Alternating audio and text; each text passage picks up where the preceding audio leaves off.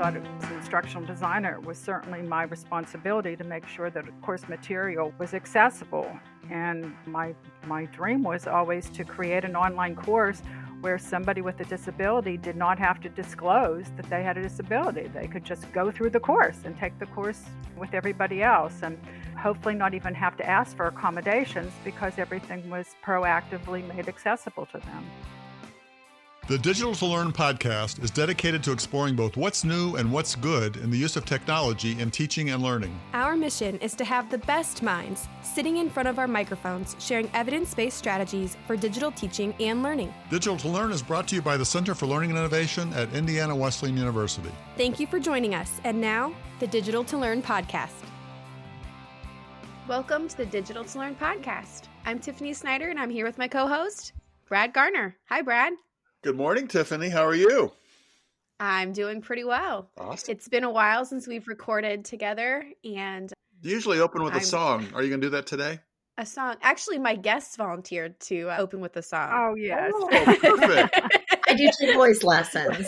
Oh my goodness, Rae. I think we're going to switch up our getting to know you questions.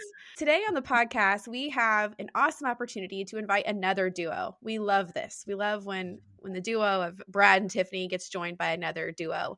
And today it's Rae Mancilla and Barbara Frey. Rae Mancilla is the Assistant Director of the Office of Online Learning for the School of Health and Rehabilitation Services, where she oversees the development of all new online and hybrid programs. Rae leads the instructional design team and serves as a liaison with program directors across the school. She also manages the quality review process, specializing in the areas of copyright, digital accessibility, and program evaluation. Rae is an active instructional designer, educator, and scholar with over 15 years' experience in instructional design, curriculum development, project management, and assessment. She holds a Master's of Science degree in Education and Teaching English as a Second Language and a doctoral degree in Instructional Technology and Leadership. Her research interests include the professional development of instructional designers, digital accessibility, and program evaluation.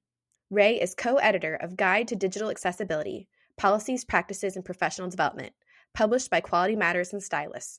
She is also a certified peer reviewer of online courses for Quality Matters, bilingual peer evaluator for the Middle States Commission for Higher Education, an invited scholar for the International Board of Standards for Training, Performance, and Instruction, and a Quality Matters research colleague. Barbara Frey is an assistant professor with the School of Education at Point Park University in Pittsburgh, Pennsylvania, and an instructional design consultant with the University of Pittsburgh. She is also an active Quality Matters facilitator, master reviewer, and research colleague. Throughout her career, Barbara has collaborated with hundreds of faculty on the design and development of traditional, online, hybrid, and massive open online courses. Her work has resulted in award-winning programs, including several Blackboard Catalyst Awards. She has served as a peer evaluator for the Middle States Commission for Higher Education. Barbara is co-author of the book Distinctive Distance Education Design, Models for Differentiated Instruction. In addition, she has published numerous book chapters and scholarly articles in the Journal of Applied Instructional Design, Journal of Asynchronous Learning Networks, Journal on Excellence in College Teaching, Tech Trends, and the International Journal of Information and Communication Technology Education. Most recently, she co-authored the Guide to Digital Accessibility, Policies, Practices, and Professional Development. Please join us on the Digital to Learn podcast as we welcome our guests, Barbara Frey and Rae Mancilla. Thank you, Tiffany. Thank you, Brad. And welcome, Barbara. Oh, it's nice to be here. Thank you. I'm actually not going to make you sing a song, but if you feel compelled at any time, you do have our permission to break out in song, Rae. We're going to start with a little bit different, though, getting to know you questions. Sounds good. Good. As mentioned, we love having two guests on the show because it allows us to gain some different perspectives on really tough questions. Imagine you both decide to go see a movie. You can see that this is a very tough question. Imagine you both decide to go see a movie separately. What genre do you go see and why? And we'll start with you, Rae. I would definitely go see an action movie. I love a fast plot line, something mindless for me, and a movie that has a sequence, a trilogy or a movie with a sequel. So what fits into that category for you? What's an example of that kind of movie? Well, over the holiday break, we began to watch the Hunger Games in my house, and we're very happy to be able to go to the movies and see the newest Hunger Game, as well as the movies on Amazon Prime. So that was a treat to be able to watch one after another. Cool. How about you, Barbara? I'm a little different. I like those romantic comedies. I just like to relax. I want something light and something funny. But I did over the break, I did binge The Crown and The Gilded Age. Wow. So those are both historical dramas, which I really enjoyed. Excellent. Wow. Unfortunately, our podcast does not resemble the category of that action-packed trilogy or the romantic comedy, but we'll do our best to be entertaining, maybe with some live music from Rae. I would hate to disappoint. Okay, we're going to put you in a time warp. And imagine you just graduated from high school, and yet you have all of the knowledge you currently have in your head, but no degree. What college degree would you pursue, given that situation? Barb, do you want to go first? Okay, I'm really happy with how my career unfolded in instructional design, and I would certainly consider an instructional design degree again. But whatever I did, it might be advertising or marketing, whatever it is, it has to be something creative. It lets me just come up with new ideas, try new things, take risk, all those characteristics. So as a creative person, do you find sometimes when you blurt out an idea, people look at you sideways and wonder what you Yes, I certainly do. And it starts with my family. All right. How about you, Rae? Like you, Barbara, I also am very happy with the career that I've had in instructional design, and it has gravitated more toward online administration in the past years. So if I were going to pursue another degree, which I have no intention to, it would be in higher education administration. I think that information, those skills would complement what I currently do. And in retrospect, if I look back on my life, I would say that many of the leadership and administrative tendencies began with being the oldest of 6 children and the third or fourth generation of being the oldest daughter in the family. So I've always had to lead and prioritize and balance many activities and people. So I do think I would go back for higher ed administration if I could. Cool. Awesome. Is that both of you would choose the same careers. That is awesome. I think you'll find that a lot of design professionals are lifelong learners. So that is something that we are afforded in the field of instructional design. We get to learn a lot about the fields and the faculty that we work with. I would consider myself an honorary physical therapist now. I didn't practice, but I've learned a lot about it over the years. And I think from dabbling in all of the fields, we get familiar with lots of new topic areas. Yeah. All right. We're introducing something new, a ChatGPT generated question of the week. If instructional design was embodied as a superhero duo, what would be their names and what extraordinary powers would they possess to save the day in the world of learning? We did this together, so I'm going to let Rae. Go ahead, Rae. You can respond to this one. Thanks, Barbara. So it is our belief that in instructional design, instruction and design are very much intertwined. So we see them as a single superhero, and we would call this superhero the pedagogy pioneer. And this would really reflect the extraordinary abilities that instructional designers possess to blend course content, emerging technology, pedagogy, and design principles into a single learning experience. I think we just found our episode title. Thank you for naming the episode. Awesome. Okay, last question. As instructional designers, and I think instructional designers are totally underrated and underpraised for the work they do, creating order out of chaos, depending on who you're working with. So let's think about your closets at home. Are they organized by color, outfit, and day of the week? Or might we find complete chaos? Oh, never. Which of those? Never organized or never chaos. There's other things in my house that are chaotic, but not my closet. Oh, no. I put all the pants together, all the tops together, all the jackets together. And since COVID, I have a very impressive collection of sweatpants. And I was telling Rae that 30 years ago, I worked at JCPenney, and when I put clothes on a rounder, I always put them on by the color wheel. Oh, yeah. So if you think of the color wheel, like start with yellow and then orange, then red, then purple, then blue. I just went around the color wheel because I thought that made it look pretty. The other thing I caught in there was that's what they call those round like clothing racks, rounders. Is that what those are? Yeah, rounders. Or I guess it could be along a wall. I just thought it looked nicer to have this nice progression of tones.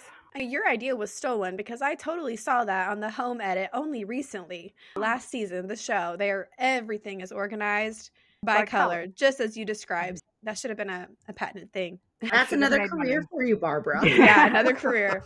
No money in it. How about you, Rae? Like Barbara, as an instructional designer at heart, I am very organized and my closet is organized, but primarily by pit swag. As Barbara mentioned, after COVID, we really gravitated to a fully remote working environment, and we have lots of pit sweatshirts, t-shirts, long sleeve, short sleeve, and the like. So do you still find yourself working remotely almost exclusively? My entire team is remote. Yes. Okay. Not all of our institution is remote, but our online learning team is fully remote. Yeah, I think that's been a common, we haven't really talked about it, maybe in the instructional design field or learning experience design area as much as some of the industry folks are, but it does seem that has been a shift. If you went remote during the pandemic, you're still remote if you're in that learning design space. It has also allowed us from a recruitment perspective to find the best talent, and many instructional designers can work remotely. So it's been very convenient, and it has also allowed us to attract very high quality designers. One of the greatest things about working remotely, and this is no reflection on my colleagues, it keeps you out of the drama that goes on in an office space, and you can decide to jump in or jump out whenever you want to. I agree. He meant no offense to me, but none taken, Brad, none taken.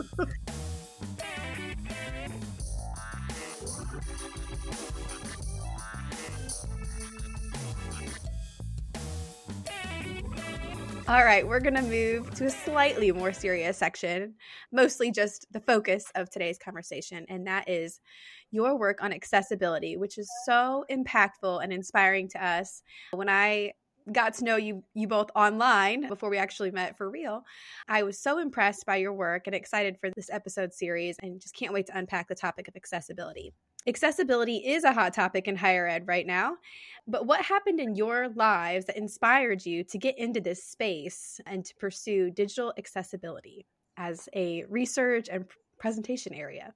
Let me kick this off. It was for me about 20 years ago, and as an instructional designer, I was assigned to work with two faculty members who were in Rae's school, the School of Health and Rehabilitation Sciences, and they were researching the accessibility, and actually I should probably say inaccessibility, of higher education websites. And they were using Bobby, if anybody has ever heard of Bobby, to evaluate the effectiveness of these online websites. And they were not accessible to people who had either vision or hearing disabilities. So that's where I became interested. That just got me right away. I thought as an instructional designer, it was certainly my responsibility to make sure that course material was accessible. And my dream was always to create an online course where somebody with a disability did not have to disclose that they had a disability. They could just go through the course and take the course with everybody else, and hopefully not even have to ask for accommodations because everything was proactively made accessible to them. What are the key differences between being an instructional designer today and 20 years ago? Technology, probably. Okay. When I started, I was responsible for creating organization out of chaos, but I did not build courses. I was primarily working with Word documents and just organizing things in Word documents. And today, I think most instructional designers actually, they do that, but then they take it another step further and they actually build. That's our unit. I'm not sure if that's a nationwide trend, but that's what I've seen. Yeah. I would add that it's even gone a step further, that many of the design personnel that I've worked with as of recently also author interactive learning objects and some of the more specialized and customized learning experiences beyond the learning management system. And it's probably so much more fun now because of all those tools that are available. More fun and more expensive. Those things always go hand in hand, don't they?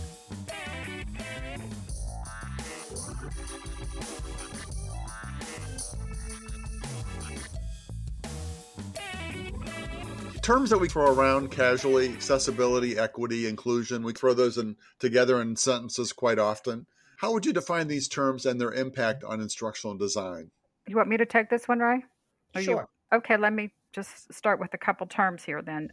Diversity, for our purposes as we're working through our work, we think of diversity as just differences between individuals and groups. We just think of it as a very short definition. And inclusion as well. It's, to us, it's active, it's intentional, it's engaging, it's ongoing engagement, and for all students.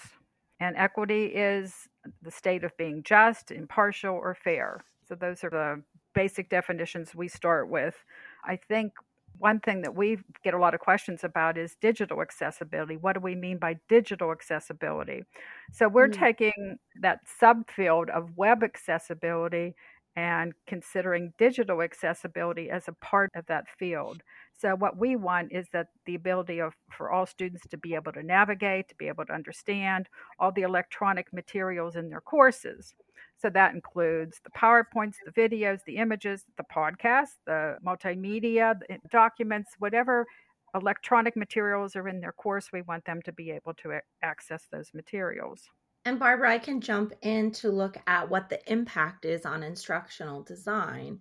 And we would say that course designers, including faculty, instructional designers, instructional technologists, have a legal and ethical responsibility to create materials that are accessible and that facilitate equitable access to learning for all students. And over the past 20 years, we have seen a greater emphasis and awareness of the need for digital accessibility.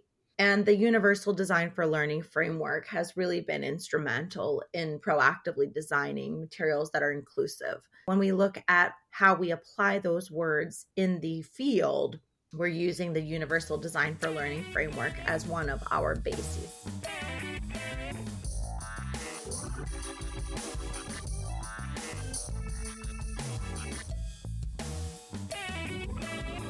I know that instructional designers are carrying this weight of trying to ensure that learning objects are universally designed and accessible. What would you say is the role or responsibility of the faculty member or some of the subject matter experts that you partner with? Is there a hope or expectation that they know as much as an instructional designer when it comes to universal design? Is that what you wish that they knew? Or is there any kind of simplified, just general framework that they can follow or keep in mind that would make your life easier and the student experience better? To what extent do they need to be educated on this area of universal design? We both talk to faculty a lot, I think, about universal design for learning, and that's a framework that we encourage all faculty to understand. In both of our situations, in Rae's situation and my situations, we call it a white glove service in that we are building the course for the faculty member. So they have a partner as they go through this process who is able to talk to them when they submit an image, a table, something that needs a little bit of extra massaging to make it accessible. They have a partner who can teach them how to make those things accessible, but it's ultimately the responsibility of the instructional designer who puts it into the learning management system to make sure that it is. Now, of course, faculty are ultimately responsible for their course, and they want their course to be. I don't think I've ever come across a faculty member who was against doing something. They want their courses to be accessible. So I think it's very much a partnership. And I would add, Barbara, that in many cases, the faculty members don't always have the technologies needed to ensure that their materials are accessible. So in some cases, there are very specialized tools that allow us to check and to remediate a document or a slide or an interactive learning object. And it's very important to have the tools in addition to having the knowledge or skill set. In the past year, we have seen at our institution a growing desire for training for faculty members in the vein of accessibility. Faculty members want and they desire to make their courses and their materials accessible, especially when they don't have the benefit of an instructional designer. In the field, there is a shortage of instructional designers, and many instructional designers are not partnered with faculty who are teaching a residential or a face-to-face course, but rather a hybrid or an online course. So faculty members who are teaching a residential course don't always have the benefit of a white glove service and an instructional designer who is authoring the content on their behalf. So it's important for them to be able to develop the skills, and it's a timely process. There are many strategies for faculty development in this area that we'll be talking about later in the podcast, but there are opportunities for faculty to learn more. Some are free and some are paid opportunities, but it's certainly an area of growing interest.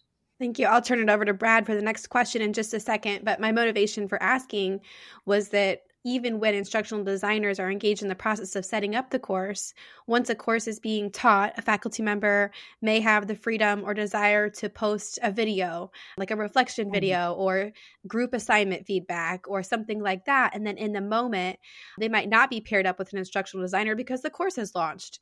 And if they're an adjunct faculty, might not know who to contact to go over how to turn the closed captioning on or what other options need to be made available. So I think sometimes there's some slip-ups that happen, myself included, just when you're already in the moment and you're teaching and you think, I'm not sure if I've checked the boxes of accessibility here, or if I wanted to, if I would know how. So just trying to identify what kind of training is needed, what kind of faculty development is needed for folks who maybe aren't designing the courses, they're not the subject matter expert, but they find themselves teaching them and inserting learning objects and wondering if they're doing it well. So, well, everyone, we're going to pause here, but we'll be back next week on the Digital to Learn podcast for part 2 with Rae, Mancilla, and Barbara Frey. We'll see you then. Thank you for joining us on Digital to Learn. If you enjoyed this podcast, there are 3 things we ask you to do. 1, come back and join us again. 2, tell your friends about us. And 3, give us a positive ranking on your favorite podcast platform. Digital to Learn is brought to you by the Center for Learning and Innovation at Indiana Wesleyan University. Embrace the future. Always keep learning.